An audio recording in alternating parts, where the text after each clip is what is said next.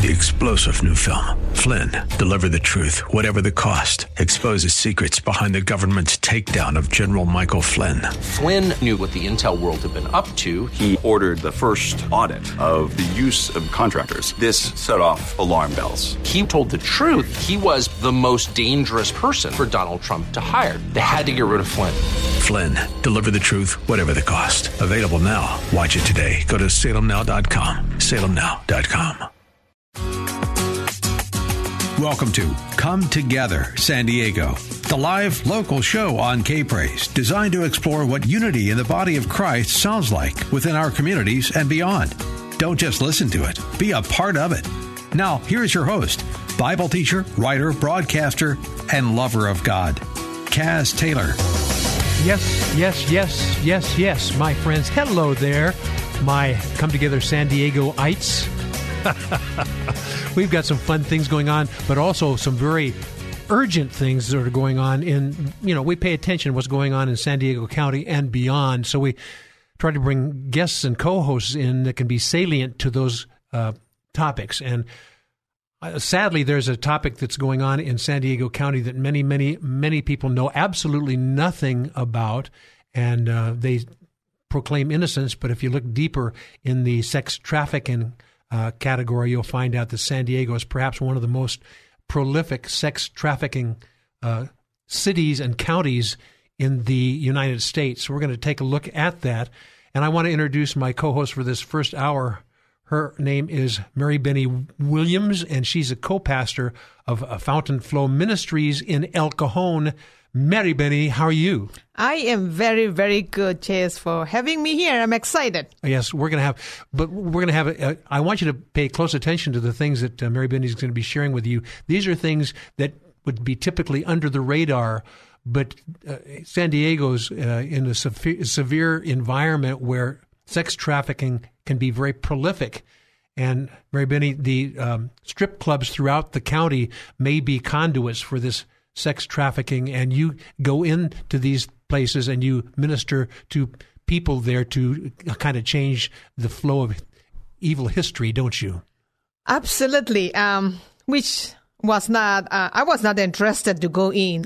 When God started speaking to me to go in, I said, God, send anybody, not me, like Jonah, send anybody, not me. Yes. Well, but let me just say one thing, by the way. You and your husband are co-pastors of a ministry in El Cajon called Fountain Flow Ministries. Is that right? Correct. And so some of this is happening through your ministry there, and you're actually acquiring your teams, and you're just absolutely going out and causing a havoc to the havoc causers. Yes. I love it. Continue. So we have, my husband and me, we have a ministry known as Fountain Flow Ministries International. And we have churches, around 240 plus churches across the world: India, Nepal, Bangladesh, Pakistan, Congo, Uganda. And these are and US, some of the places. We have churches and orphanage and school for the slum kids. And also we have a anti-sex slavery ministry in all these countries. That 13 and a half years ago, I started when the Lord first sent me in India to go into the brothel. Into the brothels, yes. And to deal with the biggest mafia that was handling India, Nepal, Bangladesh, and Thailand. Oh, my. And sex trafficking, we look at it and we say, that's terrible in all these other countries. Look at the homestead that's happening in San Diego County very prolifically, is it not? Absolutely. Sadly. California has always topped in the radar, sex slavery. In all over the state in U.S., San Diego, California is always the top, and city of San Diego is also always on the top. And people said, the women are being brought in from another country. I said, no. I believe people when they told me, because I'm not from this country, but it's a lie. The women that are in the strip club are women that are born and brought up in this country. Wow. And I want you to give me some insights on what that may look like from a young lady's standpoint. They may, need a few bucks here and there, and so they enter into this industry, and all of a sudden other people have ulterior motives, and things can happen. Yes. The first woman that I met she went into this because she was promised, she got 40,000. at age when she was 17. So for that age, 40,000 is a big money. So she took that. She traveled the world. When she got back after more than a year, she thought that those people who had given her money must have forgotten about her. She said, oh, no, they don't. No, it's more than a year. They don't know about me. They have never contacted me. She came back thinking that she would start her life. The moment she got back, they got her, and she started working in one of the strip clubs for years and years and years and years, and that's how we helped her. Oh, my. So a lot of these young ladies, they enter the strip club industry after they've been trafficked? Or Yeah. No, even before they're trafficked, they give them, some of them, they get lump sum money, big money, and they thought that somebody is helping me with this money to fulfill my dream of traveling the world. So they get it, and those people don't get in touch with them till they come back to the country. Oh my. But the moment they come back to the country, I say, hey, you owe us money, now you work for us. Oh, and then work for us is Yes. the phrase that they use for trafficking. Yes. Oh, my goodness. Well, not only do we need to be prayerful about this, which is going on, but you have developed a team to actually go into these strip clubs and get these young ladies out of this. And we're going to spend, we've only got about 3 minutes left in this segment. Mary Benny Williams with the ministry called Fountain Flow Ministries in El Cajon. But we're going to spend some time digging into what this looks like and why and how our listeners can help at least be aware of these kind of things so they can interact in a number of ways, and you're going to give some insights on that. Before we go any further, why don't you give a website or phone number or ways that people can get a hold of you and find out more about this one-to-one? Okay, Mary so Benny. my website for anti-human trafficking is called MICLAC, the MICLAC Project San Diego. It says From Slavery to Safety. So if you can go to my website, the MICLAC, MIQLAT, the MICLAC Project, or my phone number is 646-724-3851. Okay, say that again. Okay, it's called the MICLAT Project. M-I-C... No, MIQ. M-I-Q, that's right. M-I-Q-L-A-T. MICLAC Project. Okay. The MICLAC is a Hebrew word. It's shelter or hope. Okay. Yeah, so go in and check out my details, my website, and also my phone number is 646-724-3851. The MICLAC Project is a non-profit, non-religious organization. Okay. It's a 501c3. 501c3. Yes.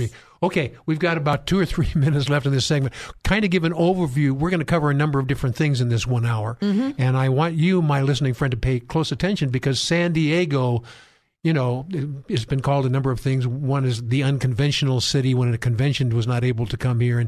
But it's probably one of the most beautiful cities in America, no question about it. And we are a bit naive, a lot naive on some of the things that are going on behind the scenes, not only in the sex trafficking industry, but in education and in medicine and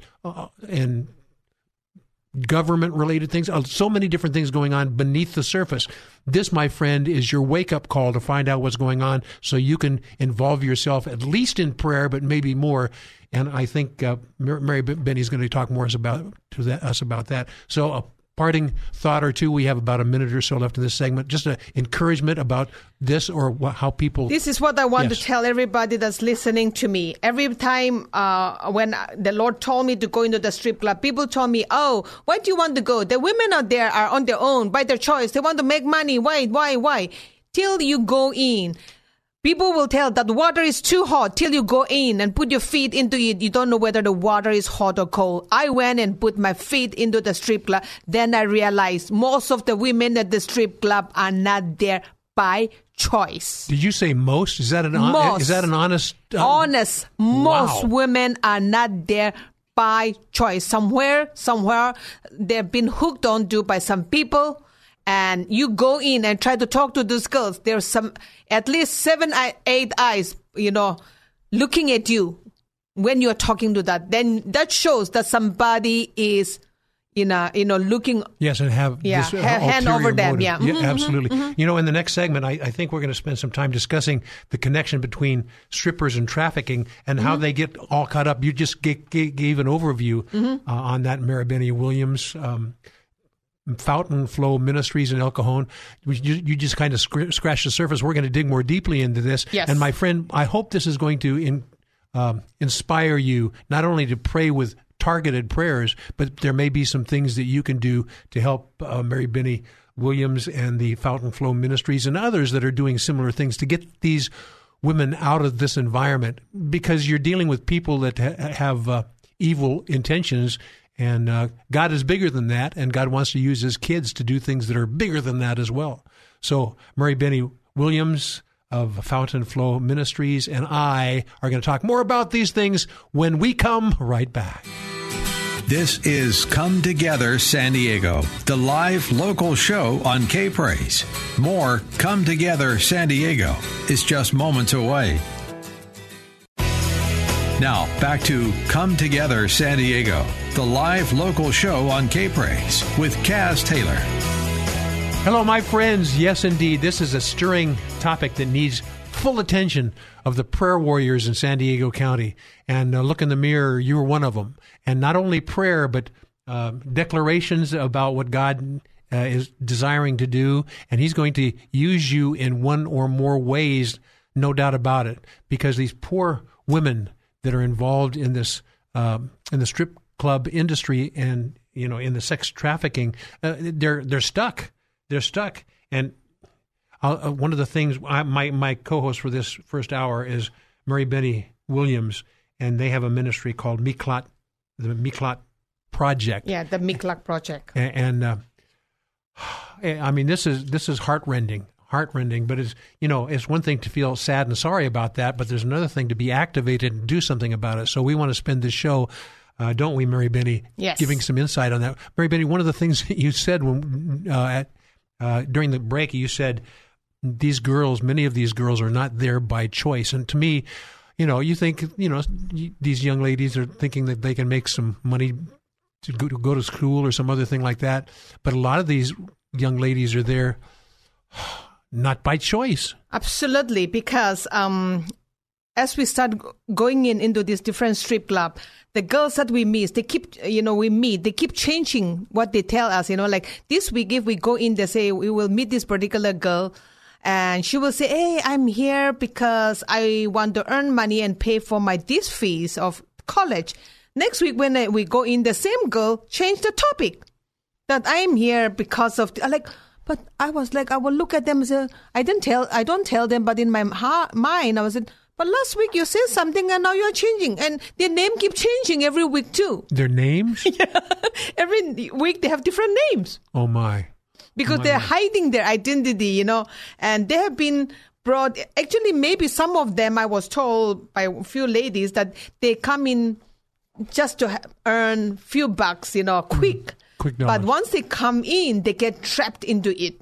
Oh my. And I don't know for sure, but there's probably at least dozens of strip clubs throughout San Diego County. Quite a lot of them that I myself have even gone in to quite a lot of them. And you had mentioned during the break that some of these are actually not formal strip clubs; these are just places where people go. Yeah, it's like not recognized, I will say, by the county as a strip club, but I was told that they also run like a strip club under the carpet, but nobody does anything to them. Oh my. So what would you like to talk about in this segment? Let's talk about the process of these girls and how some of them may just go in thinking they're going to make a few dollars. But yes. So what are the logistics? What does this look like? And how do they all of a sudden realize they've been hooked and reeled in? So some of the girls that we met, they go in as young, very, very young, and they are not even adult, So like you're saying these are minors? Minors. They go in just to earn few bucks, and they don't even. We met some girls, and they told us that they don't tell the parents that they are going. Obviously, no parents will say yes if they say they're going to go to the strip club and dance, and they say that we are going to go and hang out with our friends, sleep over in our friend's house, yes. And they go to the strip club to earn few bucks so that they can do something, That's what we were told by the girls. And once they get going in, they get hooked onto it. Maybe somebody will come in and they said, hey, if you want to work we will send you to this state, one of the very prominent place here. That's the epicenter for the, excuse me, that's the epicenter for the strip clubs. So if you go there, you will get this much money. And these young girls, they get, okay, just for 2 weeks to go and work there, I don't have to work for a year. Oh, my. That's how they get excited, and they go there, and then it keeps on aiding, and before they realize they are hooked on to, and now these people have all the detail, even if they want to leave, they cannot leave. Oh, my. So let's talk a little bit about your team. Now, is this a handful of young ladies that go in there? You and Not just only young. I have a woman that is like almost like, I wouldn't say the age. No, don't you dare. Don't you dare. But older than younger ladies. Yes. Yeah. I only take ladies because I wouldn't like to take men to go into the strip club where, because we go into the strip club where the strip club, there are different type of strip club. One is like half nude and one is fully nude. So I wouldn't like to take men into the strip club, but it's just amazing how when the Lord starts speaking to me to go into the strip club, He told me, the Lord told me that you need to go. You guys have been praying for revival in this country, revival in this state, revival in this city, but you are not willing to go to the ends of the earth. And I told God, how can you say that I'm not willing to go? I have been to the ends of the earth. I have been to all the continents of the earth except the, Undertaker where the penguins don't need me. What are you talking about, God? But God said, no, that's not what I'm talking about. The ends of the earth for me is to strip clubs. It's like in the pits of hell. Those women are the men who even go there. You need to go in because they are not going to come to the church. You need to go. And that's how I will. When you do that, I will send revival. Then that's how I went in. Oh my. So I'm interested to know, how do they let you in, or why do they let you in? If you're going into these strip clubs to talk to the girls, what's the motivation for them, a strip club owner or somebody who's a manager, to actually let you guys in and talk to these girls? It's amazing. When we first went into this particular strip club, and I decided to go in with a basket full of chocolates, cosmetics, and, cosmetics means good, expensive cosmetics. It's not like a cheap one. So we went in that, and I just went and told, I called in advance, we would like to come in, and we are allowed to do this. I don't know why this manager have to say yes. He said, yes, you're welcome to come in. And we are allowed to go into the strip club, not just into the strip club, but into the dressing room where we can meet the girls alone without the clients in the so you're saying that they will actually let you into the dressing undressing room. Yeah, undressing room. Yes. Undressing room, not dressing room. Oh, my. Yes. And where we will keep the basket in front of the girls, and we'll tell them, hey, we've come in with a basket full of gifts because you guys are so precious, so pretty, the way God created you, and they said, you guys are not judging us. I say, no, who are we to judge you? Oh, my. Because they think that people are judging them. But we say, we have come in with the love of Jesus Christ. We love you. Now, are their hearts open for that when you proclaim Jesus Christ? They will just come and hug us. And they said, wow, sure, you are not judging us. I said, no, we are not. But amazing thing, is about the strip club. It's not just the women, even men. Few months ago, we have 2 men sitting around the bar area, the drinking. Mm-hmm. They have drinks in their hand, drinking. 2 men accepted Jesus Christ in the strip club. Oh, my. Well, there's a whole nother harvest for the men that go to those places. I am telling you, when God tells us to go, and we go. Yes. He sends us with His power, and His power is great enough to transform anybody. And some of the strip clubs that we go in, the managers are so open when we are leaving, after we minister to the women and the men, everybody we minister, not just only the women. When we are about to leave, they tell us, when your ladies are coming back again. The strip club manager. Oh, is that right? They tell us, some of them, not all, some of the strip club manager, they tell us, when your ladies are coming back again. Let me ask you a question. Now that you've been doing this for how long have you been doing this, by the way? Since last year, October. Okay. Since you've been doing this, how many of these managers you think that are fully aware of the things that are going on, or how many of those are being duped or arm twisted as well? Is it hard to say? I think all of them knows. Yeah. Because I don't hide. I don't hide. I tell them that we are coming in to tell the girls that we love them because Jesus loves them. Oh, my. Absolutely. And the girls are open-hearted on this. And I'm going to have you tell some success stories in a minute, too, in the next segments. I hope you're captivated by this topic. This is not a topic that is covered every day in any way in newspapers or magazines or broadcasts, because it's a difficult topic to deal with between the eyes. And that's what God wants us to do as saints of the Most High God. Go into challenging environments. Don't go in unless Holy Spirit stirs you to go in. You can get yourself into big trouble. But if Holy Spirit is stirring you to go in and giving you his heart to be able to communicate with these girls, it can change lives, and even all the other people that are attending the place as well. So the next segment, Mary Benny, we're going to talk a little bit about parental awareness or unawareness and how that works. My listening friend, you may know or have young girls who are beautiful. You know, your young girls are beautiful. We know that, but the enemy knows that too. Mm-hmm. And so there are ulterior strategies going there. And so you're going to share with us maybe some of the stories that the girls tell the parents to get out and get to do these things. Mm-hmm. We're going to talk more about that. My friend, parental awareness is lacking significantly. And Mary Benny, you're going to share some of the telltale signs and things like that in the next segment. And then we're going to talk about some success stories. Is that all right? Yes. Okay, Mary Benny Williams, and I'm going to give you the name of the ministry. Is called Miklat Project, M-I-Q-L-A-T, Miklat Project. Yes. I'll get it sooner or later. My listening friend, I hope you're stirred and paying close attention, because God may have you do something that's involved in this as well to help save young women and young men. We'll talk more about that, and parents too, when we come right back. More Come Together San Diego with Cass Taylor is next on K-Praise. Now, more of Come Together San Diego, the live local show on K-Praise. Here's Cass Taylor. Well, hello, my friends. Welcome back to Come Together San Diego with an urgent, let me just say it's an urgent topic, and it's one that's people are unaware of in San Diego County, but also in the state of California, also in other states throughout the United States.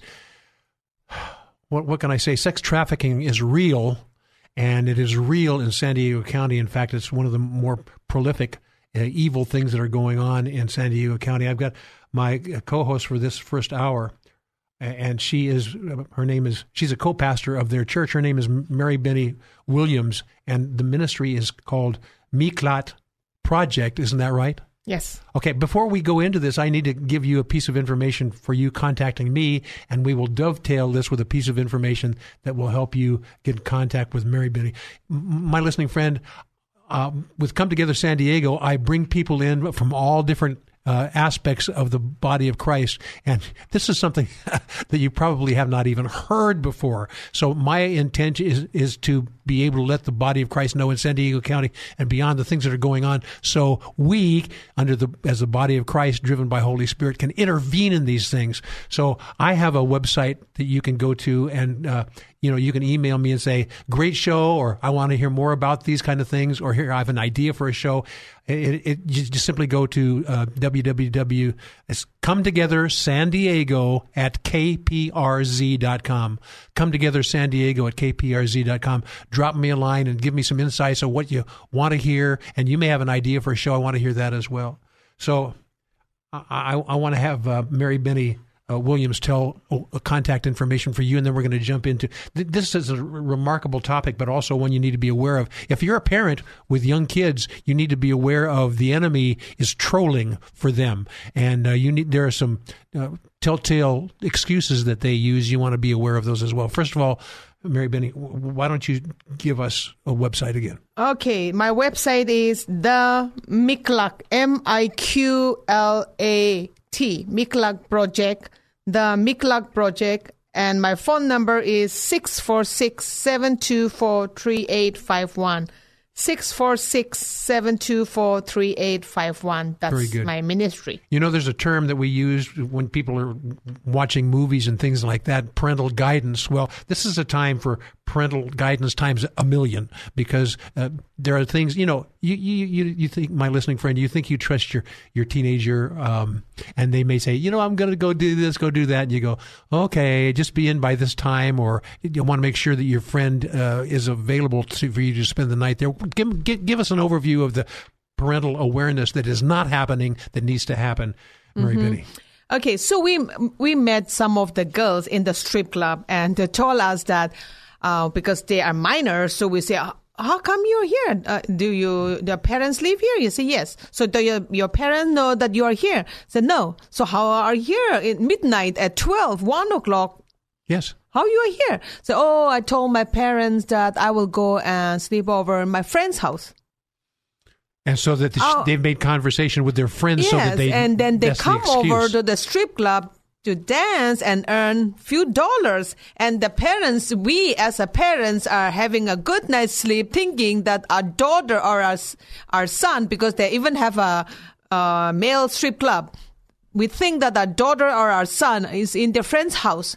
I'm telling you, my dear, friends, my dear parents, we need to be smarter at this age, smarter than our kids. Wow. What does smarter means? You smarter. Asking the right questions and be aware? Asking them right question, not just only asking them right question. You need to know which friend's house you are going. And you need to have that friend's parents' number so that you can just text and say, hey, my daughter is, or my son is spending the night over to your house. Thank you so much for, hosting my son or my daughter. Just send a thank you note to that friend's parents. Then you will come to know whether your daughter or your son is in that house or not. Because if they are not, that's what we met some parents who told us that after we gave this information to them in the school. They said that's how they found out, because all this year they've been trusting their kids, and after hearing me in the school, they texted their friends' parents thanking them for having their daughter. They said, but your daughter is not here. Oh my. So this is one of the many excuses. And, absolutely. And parents are woefully naive about things like this. Spend time, we've got about 5 minutes. Just not only naive, but we are talk to the parents right now. Yeah, it's just not only naive, but we are we tend to overlook, say that, oh no, we trust our not kids my daughter, so not my much. son. Anybody will do anything, not my daughter, not my son, because I have brought them up in the ways of God, in the school, and no, in the Sunday school, and we have a family altar. No. I'm telling you, the enemy is smarter than us. He has been from the time of Genesis, from the creation. Yes. He is more smarter than us. So we need to be smarter. And secondly, on our social media with our kids, you need to know who your kids are talking to, because these people who get into the social media and they will see your daughter beautiful and they will start talking. And anybody at that young age, all of us have gone through a teenager's life. That you and I didn't become, 30s, 40s, all of a sudden. You and I have gone through the same. And when we are in that age, somebody say, oh, you are beautiful. Yes, those compliments. I love you. Yes. We get excited. Yes. Oh my God. Oh my God. This guy, good looking guy, say I'm beautiful. Oh my. And that's how they start conversation. And once they start conversation, that guy started grooming. How? He will start sending gifts to that girl. He will start doing this. Everything that she loves he will start doing it. And after he gets her confidence, he will invite her out. And the girls by this time have been in love virtually to this guy. She will trust anybody else and go out. That's how they go out. That's how they disappear. I met the parents, a mom who lost her, 14-year-old to a guy who was 19-year-old. Yes. And they have been talking, and they live in a little shady place here. And the boy will, every second, they send expensive gifts to this girl. Now, did he send them directly to her house? To the house. Or sometimes they do it a different way. They send her to a friend. To the house. And, the mother was worried, but the mother didn't do anything, thinking that it will never go that far. Yes. So one night, the older sister came to the mother and said, my younger sister is disappeared.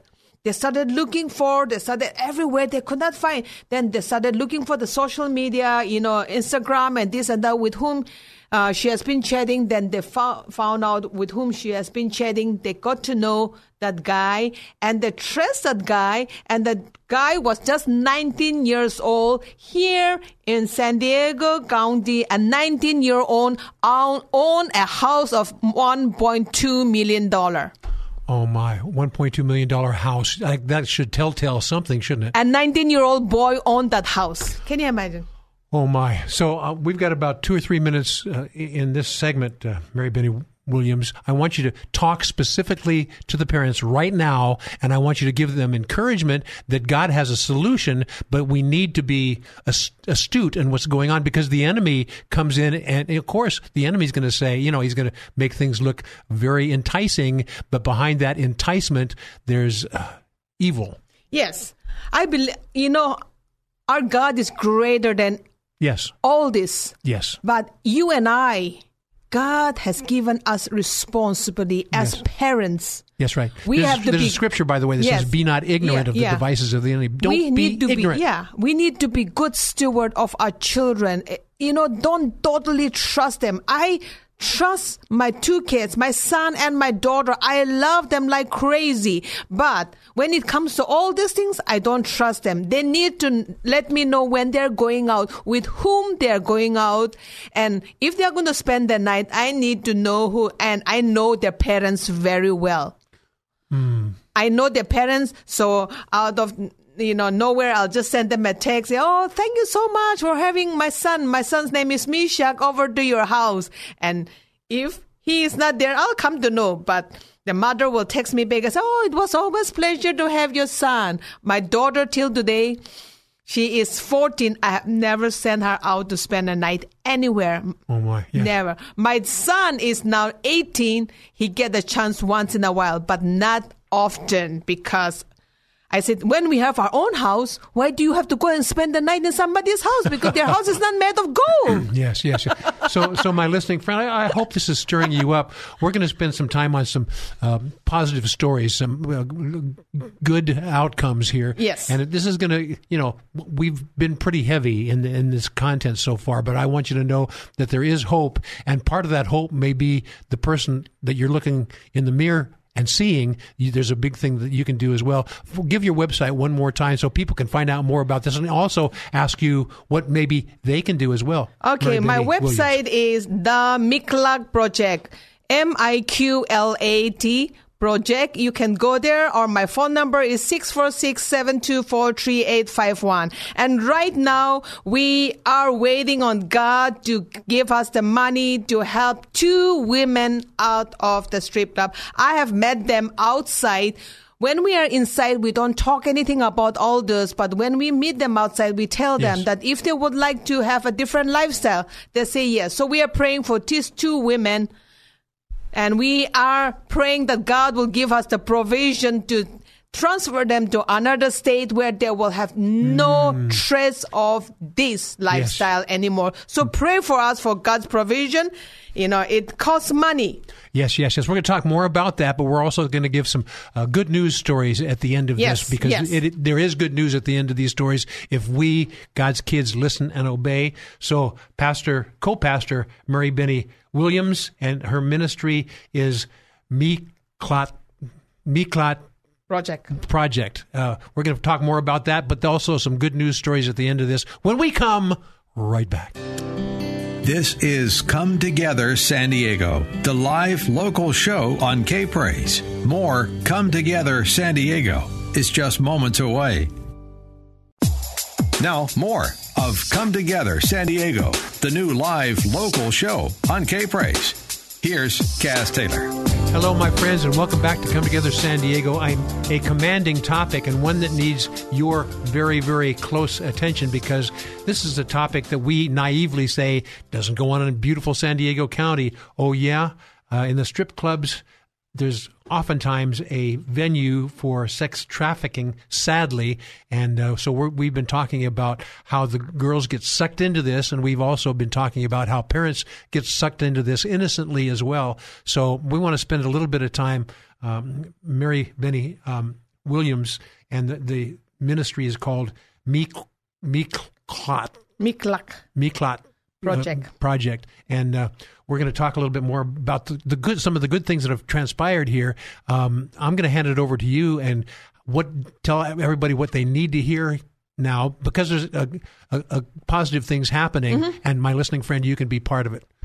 Mary Benny. Yes, the positive thing that's happening out there is, like, as I said in the beginning, when we listen to God and He tells us to go, even if it is in the darkest place, like strip club, I never wanted to go in. But when you go in and obey Him, He will give us the harvest. Because that's what the Word of God said. The harvest is plentiful. But the laborers are few. Nobody's willing to go and harvest. I'm telling you, the women out there are waiting for us, for somebody. Not only the women, even the men are out there for somebody to go and tell them that Jesus loves them. Yes, and once they get this message, you can provide a way of escape. Yes. A way of escape. A way of coming out. And we go in and tell them that we love them and Jesus loves them. And we meet outside, and get to know them more, hear their story. And we have helped, till from last year, October till today, we have already helped almost 7. And now we are waiting for 2 more to be helped out of that lifestyle and give them a new lifestyle in Christ Jesus. What is a new lifestyle? What does that mean? Changing locations? Yeah, changing location. We take them to totally different location where nobody can trust on them, because we do things that I cannot tell you here, because I don't know who is listening to it. So we cannot tell what we do. But we take them to a place where nobody can get in touch with them, because we do stuff that all their history gets erased. Even their names and everything gets erased. Well, this is a drastic measure, but my friends, to get them out of this kind of environment requires a drastic measure. Yes. And so give us an example or two that you would share with us. We've got about 5 or 6 minutes left in this first hour segment. Yeah, so to take one girl out of this, we tell them that, okay, this is what we are going to do. We are going to help you. If you really want to leave, you need to trust us. You need to come to the airport. And they come to the airport with nothing except their ID. Oh my. Because if they are carrying the huge suitcase, carrying their stuff around, the people will know that they are getting away. Yes. So they have to just come in with their small bag and with their ID. That's it. And because of that, we need, for God to provide us the finances. We immediately buy the plane ticket.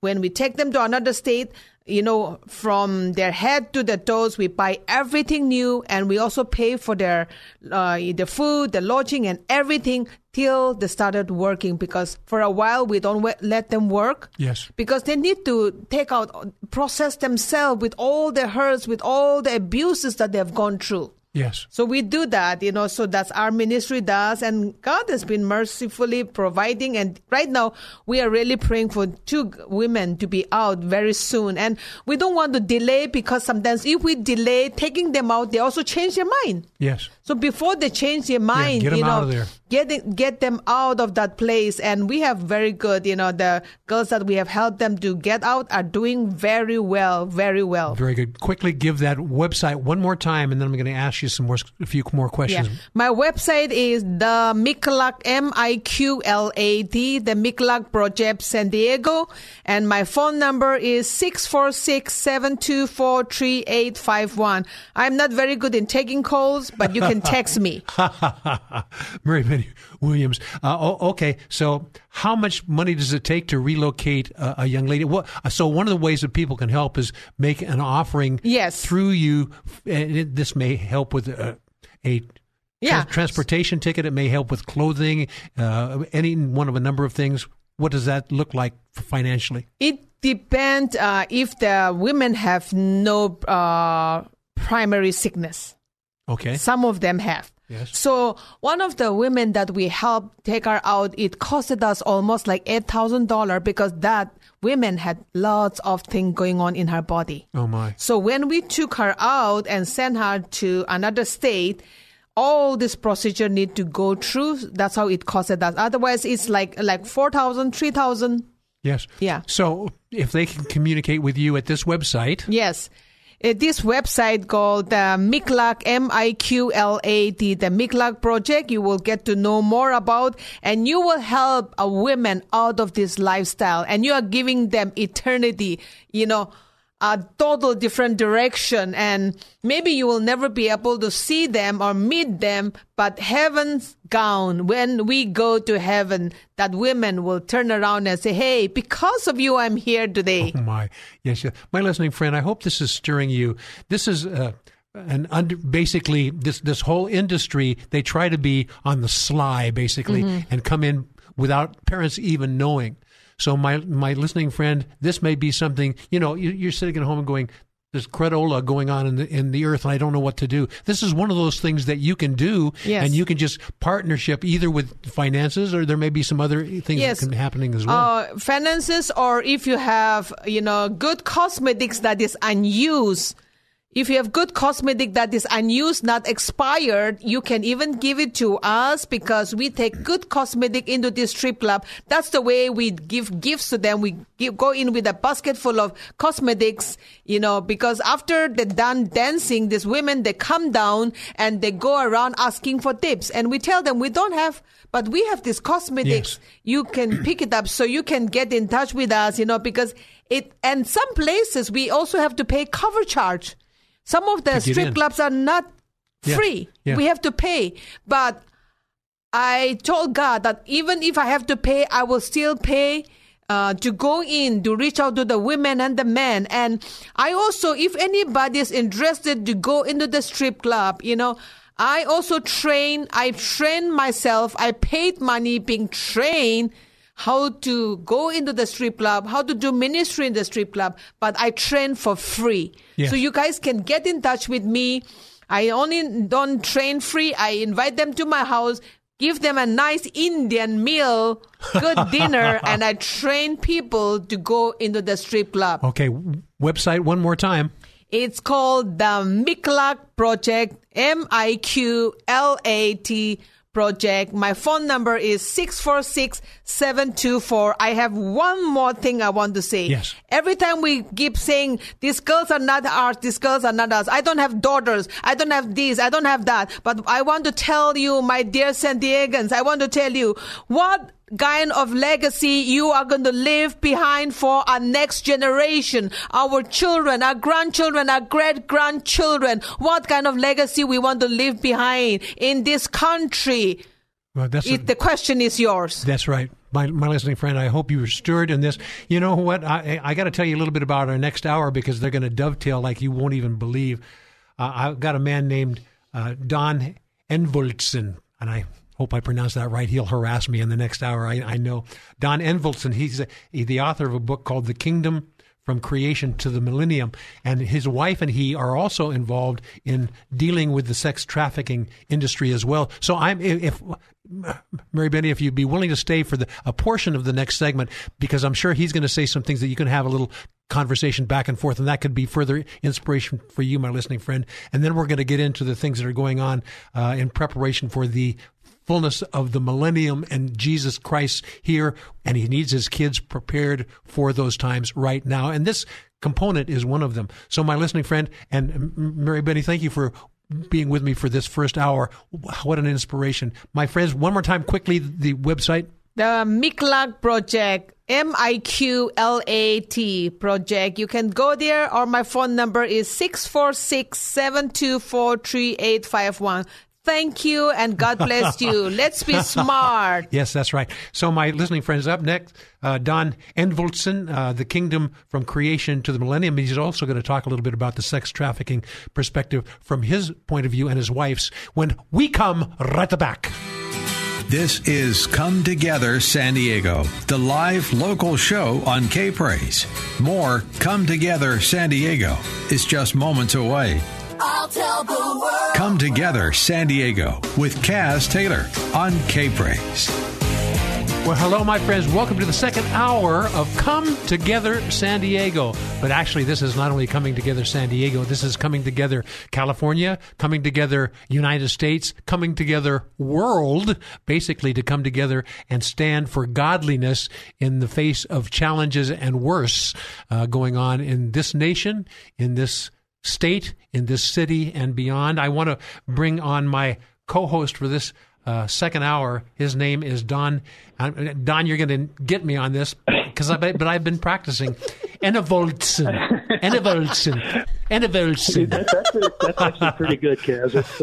You got to say it with a Scandinavian accent. So I tried to. Enevoldsen. Okay, Enevoldsen. Okay, Scandinavian. You got to say short at the end. I think that's what it takes. You know, my listening friend, this is going to be a powerful hour as well, especially because it dovetails very nicely with the topic we talked about in the first hour. Our co-host for the first hour was Mary Benny Williamson, and the ministry is Me Clot Project. We'll talk more about that because you, Don, you and your wife were involved in so many different things. One of them has to do with sex trafficking from your perspective, and I asked Mary Benny to stay with me on the first few minutes of this. So say hi to Mary Benny. Mary Benny, say hi to Don Edvedsen. Don Edvedsen. I don't think I can get through. I'll pass. I don't think. Sounds fine. No, it's a pleasure, an honor to be on with you and hearing some of the work that you're doing. It's very important. So common denominators, Don, and then we're going to dive into some of your other topics. But I wanted her and you to have just a brief conversation so you can realize, my listening friend, that this is not only a local challenge, it's worldwide, but also throughout the United States and elsewhere. Don? It's worldwide, yes, and even more than most Christians could ever conceive. They'd be shocked if they knew how prevalent it is, even within the church. My wife, Christina, she has a website called overcomingsexualabuse.com, and her primary focus is not as much on sex trafficking as on healing from childhood sexual abuse. Yes. Mm-hmm. But that's important because the childhood sexual abuse it would lead to it. The kids being susceptible to that, because the very things that the neglect that happens in the home, the passivity of the parents, the substance abuse, the things that cause those kids to not be cared for the way the kids need to be, is what makes them really vulnerable when they get a little older. Yes. So the very things that make them victims make them victims later. So it's really important to get at this as early as possible in the child's life and make sure you're protecting them. Yes. But one of the most sobering things that I discovered as I tried to keep up with my wife's research, because this is primarily her ministry. I deal a lot with spiritual abuse issues, but just trying to keep informed, was one of the things that I read was that when a social worker is trying to determine if a child is being molested, the number one thing they look for is substance abuse in the father, either alcohol or drugs. Mm-hmm. The number two thing they look for is a parents that belong to a traditional church and adhere to a traditional family structure. That was sobering, and I went, how can that be? What? But it's easy to see, because what happens in church is, you got church leadership, there's several things here going on. Number one, they don't want the stigma of having a molester in their congregation, because that's going to make people not want to come if that gets to be a reputation. Number two, they're primarily about forgiveness and keeping the family together. And so they tend to bring the victim and the perpetrator together and talk it through and think that they've changed something just because they talked about it. And then they say, everybody forgive everybody, and we're going to keep the family together. And then they put the victim right back into the hands of the perpetrator. Oh, my. Which is usually a parent. And all that happens is that the perpetrator, two things happen. The perpetrator gets better at hiding it. This happened to my wife's, with her first husband. Their daughter was molested, and from the time she was 1 year old, and they went in and talked to the pastor. I mean, my wife found out about it, and he cried and showed great remorse and so on, and then the abuse went on for another 10 years without anybody knowing it. But the other thing that happens is that the victim comes out of that believing that not even God's going to protect me. Oh, my. So I really, really wish that the church leaders would become better educated on this subject. Absolutely. So they know what to look for and how to deal with it. Oh, my. And I mean, it's prevalent. It's epidemic in the churches. Mary Benny Williams, a quick thought on this, because I know you got to get going. I have, as I said in my talk time, I have 2 women that we are planning to rescue them, and one of them was abused by her own biological dad at the age of 6 till she was 12 or 13 years. And she went and told her mom every single day. Her mom will not believe. And she went through that abuses, and they went to a very good church.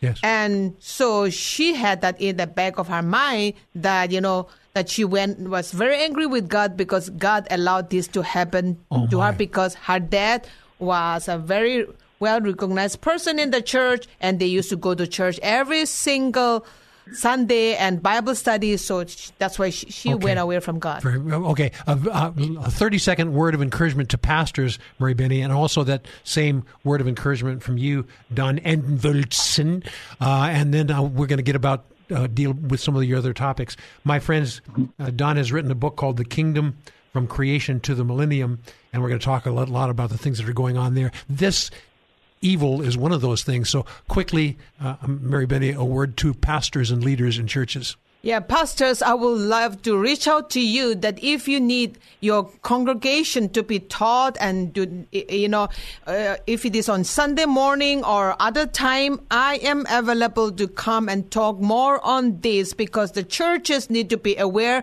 what's going on. We can't just blindfold ourselves and say, no, this is not happening in my church. Yes. No, every church is happening because we are still in the world and the devil is after our kids and our church. Okay, quick website. Again, my website is the Miklag Project, and my phone number is 646-724, the Miklag Project, MIQLAT. Very good. Mary Benny, thank you, Mary Benny Williams. Very, very pleasing to talk with you and give us some insights. Quick, before we jump into some of your other stuff, Don, what are your words for pastors and leaders? Number one, just educate yourself. And there's a lot of resources, like my wife's website, overcomingsexualabuse.com. I'll say it again. She's got resources there that you can just start to get a feel of what goes on. But know that healing is something that is necessary. And a lot of times when people come to talk to my wife, the first thing that they go through is, you don't think I'm crazy? You're actually listening to me? You actually believe me that I was abused? That alone is just... it's liberating. I don't know how else to put it. It's amazing how just that single thing of stop and listen and don't question it. Actually listen to what's being said. Oh my! Because that healing is so important, but it can happen. Yes. My wife's working with people all the time. They're just remarkable stories of healing and how God has delivered people. And so I would just encourage pastors, just listen, pay attention. Yes. Educate yourself. Thank you, Don. We've got enough time for you to do a quick promo for the coming segments. We're going to talk about a lot of things, and your book, The Kingdom from Creation to the Millennium.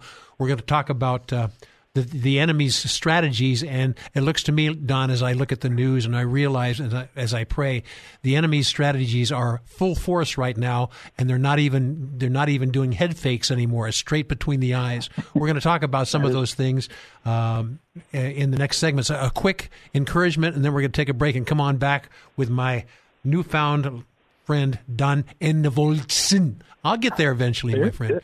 We'll talk about how we met as well. So a quick insight about what we're going to do, and then we will take a break. Well, the kingdom itself, we'll talk about what it primarily means, but it has to do with the rule of God, and it's the rule of God through his people. We are here to represent God, and that is really the key element we have to understand, is that God does things through us, which means we have a tremendous amount of responsibility in terms of how we affect the world around us. This whole sex trafficking thing, human trafficking, that's just one aspect where we can't ignore it. We can't just close our eyes to it. We have to deal with the issues around us and not hide our heads in the sand and hope that we're going to get raptured out of here before anything bad happens. There's just so much more to it than that. Oh, so we're going to talk about those things which are much more to it than that. We're going to define what that means. But my listening friend, I want you to take notes about this because Don is remarkable. When you look at his list of things that he does and has done and the books that he's written, you'll realize that he's not just a passive minister of God's Word. He has dug deeply, and you and I are going to benefit from some of the nuggets that he has dug into when Don Enevoldsen and Kaz. I hope was even close, Don. We'll also tell you how we met. You'll enjoy that as well when we come right back. More Come Together San Diego with Kaz Taylor is next on K-Praise. Come Together San Diego with Kaz Taylor on K-Praise. Well, welcome back. Welcome back, my friends, to Come Together San Diego, an invigorating 2-hour broadcast, to say the least.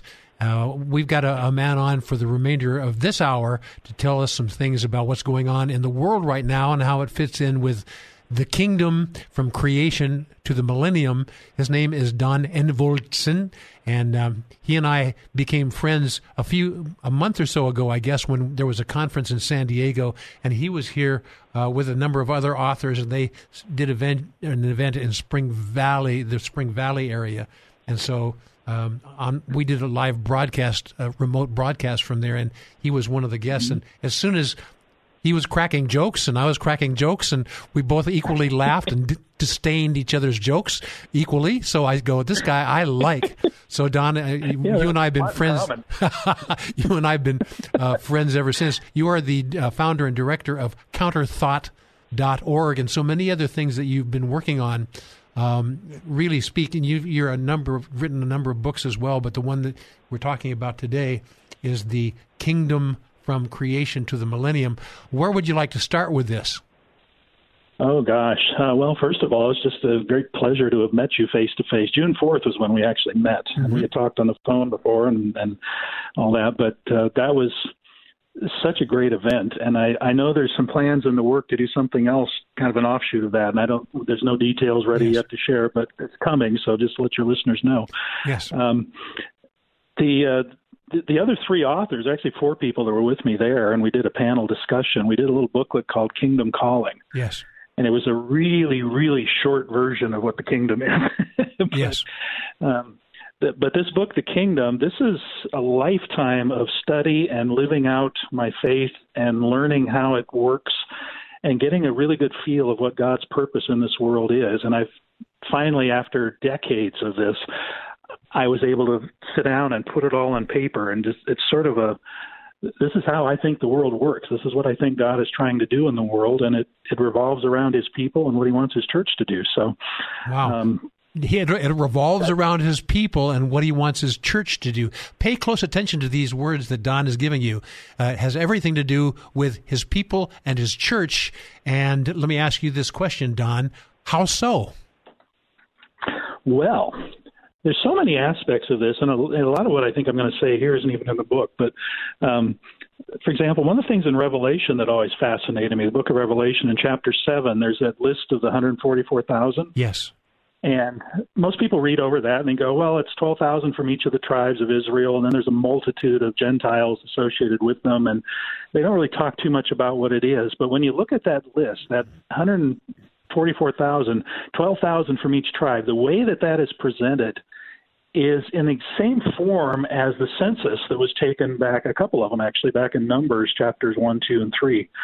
And it's interesting because a census in Israel, they weren't actually allowed to count people unless there was some good reason to. Mm-hmm. In other words, in the first census they did in Numbers, they only counted the warriors. They didn't count any of the Levites.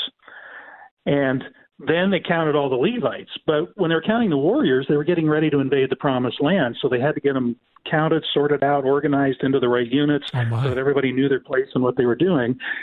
They didn't need the Levites for that. When they counted the Levites, it's because they were getting ready to institute the tabernacle worship, and they needed to organize them, get everybody in the right place. So when we see this in Revelation in the same form, it means that the church is not raptured out of this. The church is being counted and organized and put in place so that the church can do the work of proclaiming the gospel. In other words, different people have different specialties and different callings, and the Lord is helping us understand that so we can properly prepare for our calling. Yeah, and then this gets back to, and this is in the book, this is the very beginning of the book and kind of the foundation of it. When we go back to Genesis, for me, it was always intriguing. I'm one of those guys that always ask questions. All through high school, I drove teachers crazy. Like, why? That was me. And especially in Sunday school, it wasn't enough to know, well, God did this for you. I want to know, well, why did he do it? They often couldn't answer me. But the question, why did God create man? And you hear people talk about it. It's usually something along the lines of to fellowship with him forever, something like that. Very vague and doesn't mean a whole lot. But Genesis 1:26-28 tells us very specifically why God created human beings. And it's all wrapped up in the let us make man in our likeness and our image. Actually, I think it's image and likeness. But those two words, likeness is the word demuth, and image is the word in Hebrew, tselem. And those were actually used in at least one other place that we know of in the ancient world outside of the Bible. It's used a couple times in the Bible where those two words are together. But without going into a lengthy dissertation on it, there's near the Euphrates River, there's a statue that was uncovered of an ancient Assyrian provincial governor named Hattuyithi. And in this inscription, it uses those two words together, and it's Akkadian and Aramaic together, so we can make the connection with the words and see how they were used about the time that Genesis was written. Likeness has to do with the vertical image or relationship that this king had with his God. He would stand before the God, he would worship his God, he would take on the character of the God. And then image had to do with horizontal relationships. Once he'd taken on the likeness of his God, he would turn to his kingdom and become the visible image of that God to his kingdom. Oh, my. Oh, my. Now, that's exactly the same use of those words in Genesis. They're put together the same way. The horizontal and the vertical and the horizontal.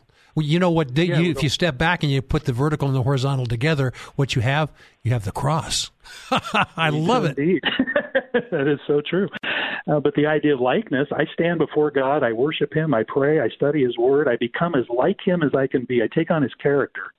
And then I turn to the world and I become what they see of God. When they see me, they should see God. This is what Jesus said later, wasn't it? If you've seen me, you've seen the Father. Yes. Well, he expected us to say, well, if you've seen me, you've seen the Father too. Because we're supposed to take on that role.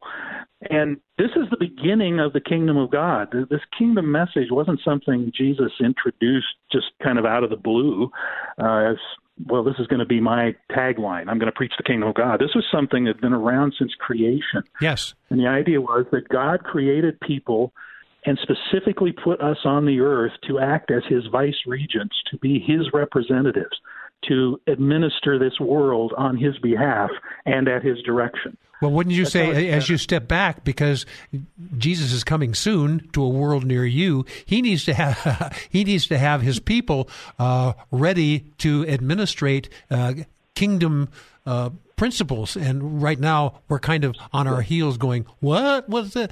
And so talk a little bit more about that. And then I have just a little brief message I need to give to people to do a little business, and then I'll hand it back to you for the remaining 3 or 4 minutes of this segment. Okay, then the idea is that if we represent him, we're not supposed to wait till then. We're supposed to be doing that exactly. Right now. Practice. That's the whole point. This is right here, right now. Yes. We're supposed to be doing this. And for the most part, the church has two reactions when they look at the chaos in the world. They look at the politics, they listen to the news. They either hide their heads and say Christians shouldn't be involved in politics, so I'm just going to go stay in my church and read the Bible, or they become so afraid that they go into a kind of a defensive mode, like what am I going to do when the end comes, and we just get so terrified. Whereas in the kingdom of God, we are supposed to be actively administering God's rule in this earth, meaning we become like God. And what's the first thing we see God doing in Genesis 1 and 2? We see him hovering over chaos and bringing order into it. Oh, my, that's beautiful. Can we talk about, I would like to dig more deeply into this in the remaining segments of the show. I've got a little bit of business to do here, and then you and I are going to give people an insight on what's going on in the last half hour of the show. My listening friend, I want to speak to you just a little bit about every once in a while what we like to do when things are going on in San Diego County that are of importance. I like to make mention of it. And this lady named Sandra Burkhart, she's a pastor at Beach Chapel in Encinitas. She has begun or is starting Liberty Christian Academy in Encinitas, and it's a homeschool co-op. Beach Chapel is allowing them to use their campus for classes, and it's going to be kicked off on September 6th for K through 12. So if you want to find out more information regarding that, it's www.libertychristianacademysd.org. That's www.libertychristianacademysd.org. Find out more about that. It's time for you to make a change in the way school is administered, and this is one of those ways to do that. And I appreciate Sandra Burkhart. She's been involved in this ministry for all the 4 years that we've been on the air.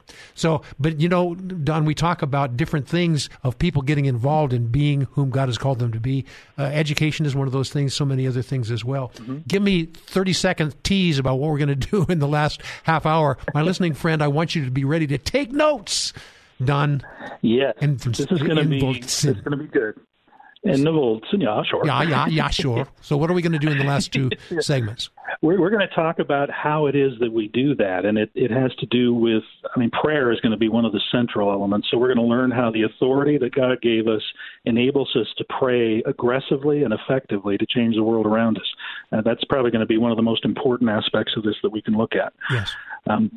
Especially talking about how much authority human beings have and how aggressive we're supposed to be in that. I remember I attribute this to Jack Hayford. I heard him say it in 1973 or 72. It was, a citizen of the kingdom of God is someone commissioned by God to live on the earth and kick the hell out of it. I like that. We're going to talk more about that and other things as well. Let me read to you what I have here written in my notes. This is up next. We're going to define obedience as alignment with the design that God made you, your design, rather than submission to rules. And I've been hearing this topic from many different sources, which means that it's God's message for the now, how to act based on God, how God designed us, rather than being submissive to rules. A lot of people in the church environment, they go, well, I'm just going to do what the pastor says and I should be good to go. No. We're going to talk more about that when Don Envoldsen and Kaz come right back. This is Come Together San Diego, the live local show on K-Praise. More Come Together San Diego is just moments away. Now, back to Come Together San Diego, the live local show on K-Praise with Kaz Taylor. Well, welcome back, my friends, and we're excavating a book called The Kingdom from Creation to the Millennium. Don Enevoldsen, he's a newfound friend, but I think we have such common denominators, especially in our corny humor, that I think this relationship is going to last for a long time. Ain't that right, Don? I think you're right. And then let me give a quick plug to your book, because after we met, I got a copy of One World for One Church, or One Church for One World, and read it. And what a powerful message. I really encourage people to get that and read it. And one of the things you said is that a lot of the things that I talked about are similar to your points of view in so many things. Yeah. By the way, my listening friend, this man is the founder and director of counterthought.org. That's counterthought.org. And he currently works with the Family Offices. It's a ministry devoted to fostering healthy marriages and families. He and his wife, Christina, reside in a place called Phoenix, Arizona. Mm-hmm.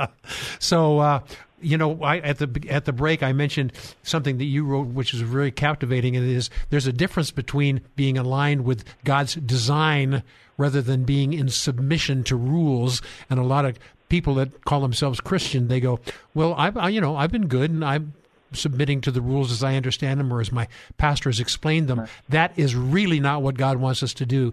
We've been designed for a certain purpose and a certain time. My listening friend, this is that certain time, and God wants us to discover and work and function within his specific purpose. I'm going to hand the baton to you, Don Enevoldsen. Well, amen to all of that. It's part of our problem for the 2 millennia that the church has existed has been that we've looked at these laws of God and tried to follow them, and it's really impossible. None of us can really do it. And what was liberating for me was when I started to realize that this wasn't really what God had in mind. That's not why he gave us those rules. They're more like, it has to do with alignment with design. And the example I use, my wife and I, we lived in Los Angeles for a while, and I used to come back over to Phoenix periodically, and there was a couple we stayed with, and we'd always, one of the nights that we were here, we would always go out to dinner. So the husband had a King Cab diesel pickup. So one night we drove to a restaurant, had dinner, had a nice time talking. Driving back, he stopped at a gas station to refuel. And for some reason, the nozzle on the gas pump had green plastic around it, which usually means diesel. And he accidentally filled his diesel tank with gasoline. Ay, caramba. And, we got back in, started driving, and it wasn't 2 blocks before that truck started making some of the most awful noises you've ever heard. My. And all of a sudden, the husband, he realized what he'd done. He slapped his forehead, pulled over. We had to call a tow truck and then call a cab, and we eventually got home. Now, what this is that truck came from the manufacturer with some commandments, like thou shalt not put gasoline in a diesel engine. What's the verse on that again? I think it's in Hezekiah. Oh, my. Or maybe somewhere where it's the wheel within a wheel. Who knows? Somewhere there. Well, it's wrapped up in Exodus, but you have to read between the lines to see it here. But what didn't happen is interesting. Nobody came out from Detroit and knocked on his door and said, "You broke the commandments," and smacked him in the face. That didn't happen. What did happen was the truck broke down because it was not designed to work that way. Now, we got to start thinking of when God tells us these commandments and how he wants us to live, it's not because it's some arbitrary rule that he's just watching us like a policeman. It's because he knows how he made us. And if we want to live effectively and peacefully and in health, we got to do it the way we were designed. That's what these commandments are all about. Well, that takes a lot of the burden off, worrying about God smacking me because I got out of line. It's more like God saying, no, that's not going to work if you do that. You're going to be miserable. You're going to get hurt. You're going to hurt other people. You need to do it my way. Yes, and so overlay that with where we are as believers in the world today. Overlay that with missteps that we can make because we're dealing with the submission to those rules versus the alignment of the design. Overlay that. Well, first of all, we get legalistic about it, for one thing, because we try and follow it as rules. We miss our purpose because we're not really in sync with how God created us. Individually and corporately as churches, we miss what it is that God's called us to do. We're not representing him because if we represent him, we're going to be bringing forth life everywhere we go. And that's one of the things he told Adam and Eve. He said, I'm making you like me so that you can represent me. That's likeness and image. And I'm going to give you dominion authority so that you can bring forth life in this world. Not just having children, but just life. You're going to teach people how to live, how to grow, how to fit in and really feel at peace with yourself and with the people around you. And you're going to be able to impart that life to others by bringing order out of the chaos, for one thing. Yep. Now, people who don't do that, and this gets into what the kingdom's about. The kingdom, by definition, just means God's in charge. Because if God is king, we do what he says. Yes. We do it his way. That's how we know he's king. If we're not doing it his way, it doesn't matter how many Bible verses and religious phrases we attach to it. He's not king. So you're saying that the submission to the rules is studying the Bible verses and basically what the word says without really applying the design component in it. And that basically you're talking about legalism. Is that what you're talking about there, Don? Yeah. That's a big part of what happens. But it all comes about because we don't want God to be king. Nobody likes to be told what to do. And from the very beginning in the Garden of Eden, that's what Adam and Eve, that was their problem. God said, don't touch this fruit. And they did because they thought they knew better. Yes. And ever since, and the thing is that sin always has consequences. Galatians 6:7. Don't be mocked. God's not deceived. He's not mocked. let me get that right. Don't be deceived. God is not mocked. Whatever you sow, that's what you're going to reap. Yes. And we cannot change that. But you see all around us in our society, what woke culture is trying to break the design and do things, I'm going to identify as a different gender. I'm going to try and do whatever kind of sin you can think of, and it's not going to affect me. And we're going to try and eliminate the consequences of those sins by getting laws passed that make it hate speech if I say somebody's not doing what the Bible says. Problem is, the results still stay there, no matter what. Yes. I mean, this is what, we talk about something like gay marriage, for example. Well, God loves gay people. That's not really the issue here. The issue is that the Leviticus, the law against homosexuality, has to do with the ability to procreate and create life. You can put two gay men in a room for years. They will never produce a child. It just doesn't work. And in biblical terminology, that makes it an abomination because it doesn't work. It's a violation of the design. Yeah. And we can't avoid the consequences. And that's a blatant example, but pick any sin you want. Just go through the 10 Commandments. We weren't designed to lie. When we lie, what happens? Yes. Something goes wrong. This isn't that complicated. Yes. As much as we try and make it complicated. But God created us to represent Him, and He created us to work in a certain way, and the sooner we start living in alignment with our design, the happier we will be and the better off our world will be. Yes. So in the next segment, I want you to zero in a little bit more on this topic and other topics as well. I'll tell you what, we need to bring you back for a full 2 hours, and you and I can chat about so many different things. But I want you to spend a little bit of time in the next segment paying off what... a lot of, and I wanted you to talk to people in churches and the pastors of these churches who might themselves think that they're doing what is written in the Word, but they're misappropriating the design that God has for them and us. We're in a time frame right now, my listening friend, I know Don will agree with me, where we have to listen and obey, but is tied to His character, and the written Word is invaluable, but only when you apply it to His character and apply His character to your character. So, Don, in the next segment, I'm sure you will help pay this off. This is going to kind of set the stage for future shows that you and I do as well. A quick 30-second encouragement on where we're going in the next and what will be the last segment. Don? Well, now it comes down to you are a citizen of the kingdom of God. What does that look like, and how do you do it? Yes. And as I said, we need to talk briefly about prayer and about authority and how that works, and see that we're not just here by accident. God created every one of us uniquely so that we could work together to affect this world in a way that no one else can. That's it. I mean, God knows what He was doing. That's right. And, you talk about vertical and you talk about horizontal. When the vertical and the horizontal come together, then you have this thing that God has always desired, this one new man, one new creation to work in tandem horizontally and vertically, and then you are functioning based on His alignment with design. We'll talk more about that in the last segment when Don Enveltson and Kaz come right back. This is Come Together San Diego, the live local show on K-Praise. More Come Together San Diego is just moments away.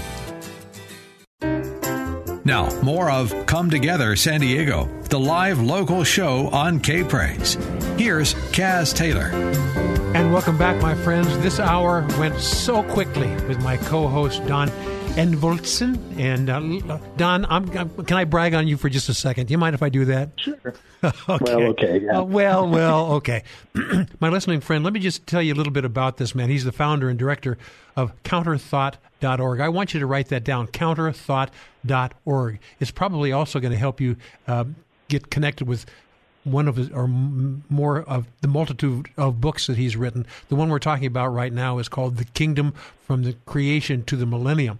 And let me just give you a few of the other titles because you may want to go look these up as well. I mean, this man is captivating in his topics. One of the topics is the wealth of the wicked. Another title is Friends, Family, and Other Enemies. Simple prayer. And here's another one on these two commandments. And here's another one for you, hazards of forgiveness. These are commanding topics. And Don doesn't just go passively into these things. He gives a remarkable point of view like very few others can do. So, Don, that's you and counterthought.org. .org is one of the ways to find out more about these things. Okay, we're setting the stage here. We have, this last segment to go. And by you talking about design versus doing just the rules, there's a level of urgency. We're built for such a time as this, wouldn't you say, Don? And it's time for us to be whom we've been called to be and be activated. Please. Lay it on us. Absolutely. And let me talk to leaders for a second, because you look at pastors especially. I can remember Ephesians chapter 4, where it talks about the gifts that Jesus gave the church, which are apostles, prophets, evangelists, pastors, teachers. And I thought, well, I'm in there, right? And I looked at why it is that he gave those things. Well, it's for the edification or the building up of the body, for the work of the ministry, for the perfecting of the saints. And so I thought, well, those are three things I'm supposed to do, but that's not really the way it's read in the original. There's no commas in the original. Oh, my. The perfecting of the saints, that's actually the first one, perfecting the saints for the building up of the body. Perfecting is the Greek word katartizo, and it's not the word that's usually translated perfecting. That one means bringing to completion, and it does have that idea, but it's actually a medical term. It has to do with setting a broken bone or replacing a disjointed socket, or in general, the idea of arranging things in the right order.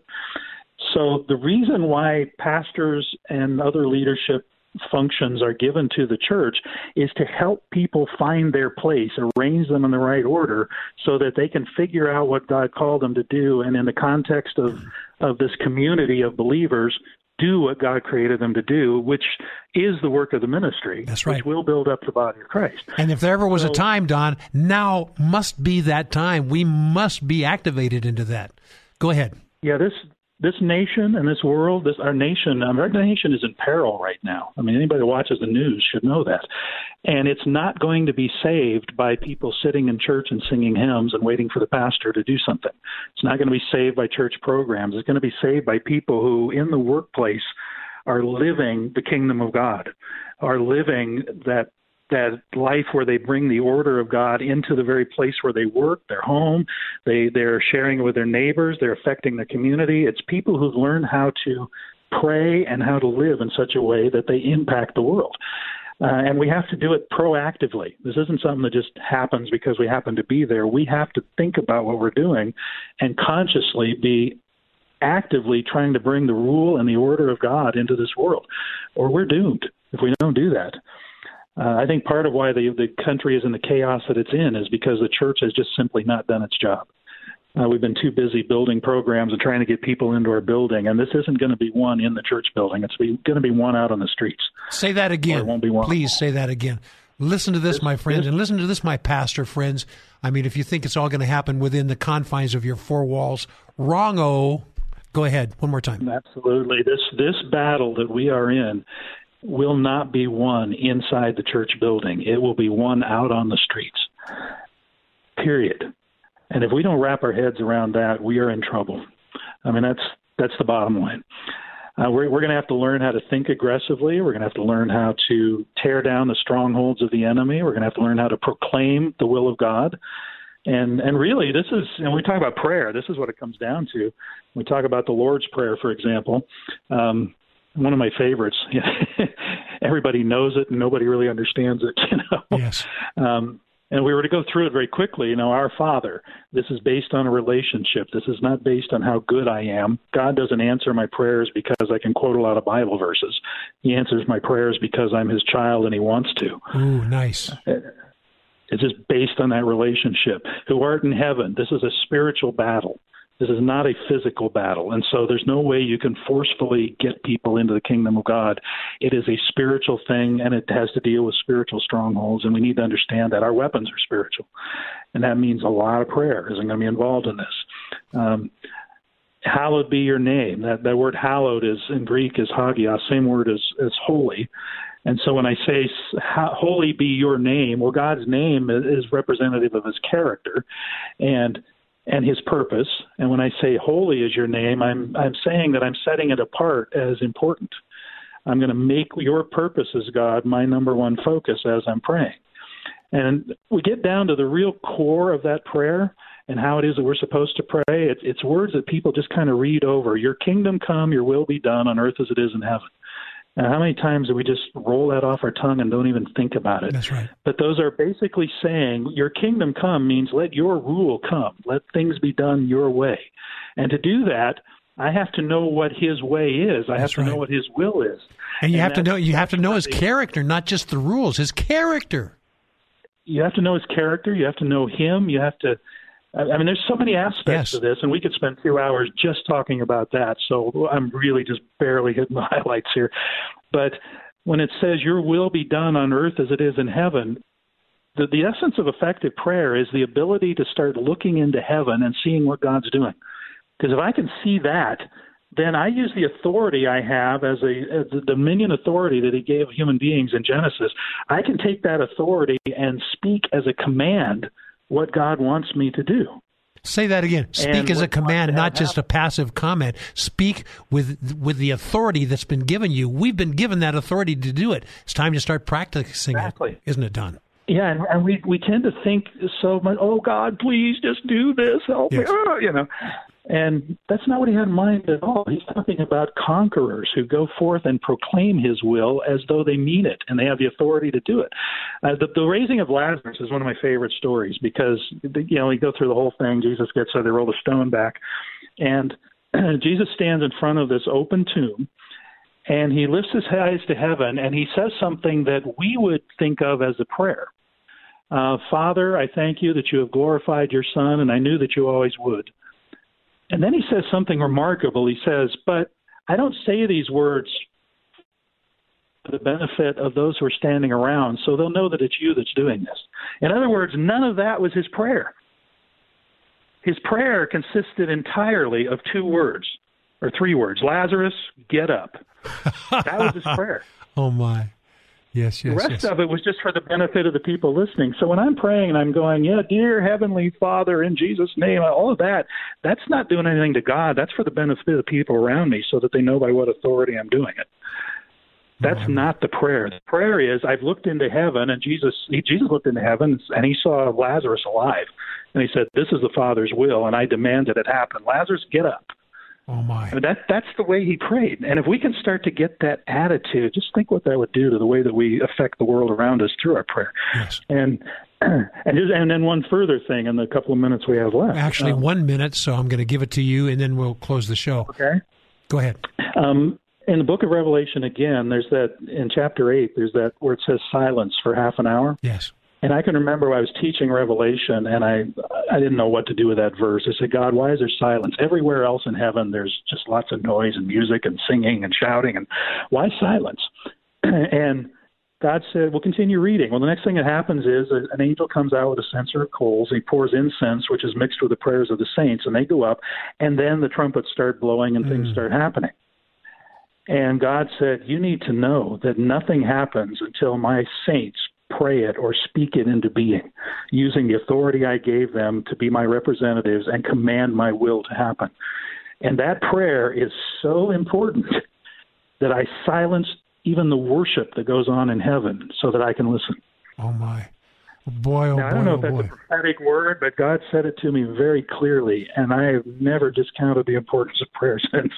Yes, but prayer is more than just saying a passive comment or a scripture and then going on to other things. It is owning it, absolutely owning it. It's time for us to go here. I'll give you 30 seconds to communicate with our listening friends and be that voice of encouragement to every listener out there, because it is time for us to not only understand Scripture, but obey Scripture and live the character of God within those Scriptures. 30 seconds, and then I got to go, Don.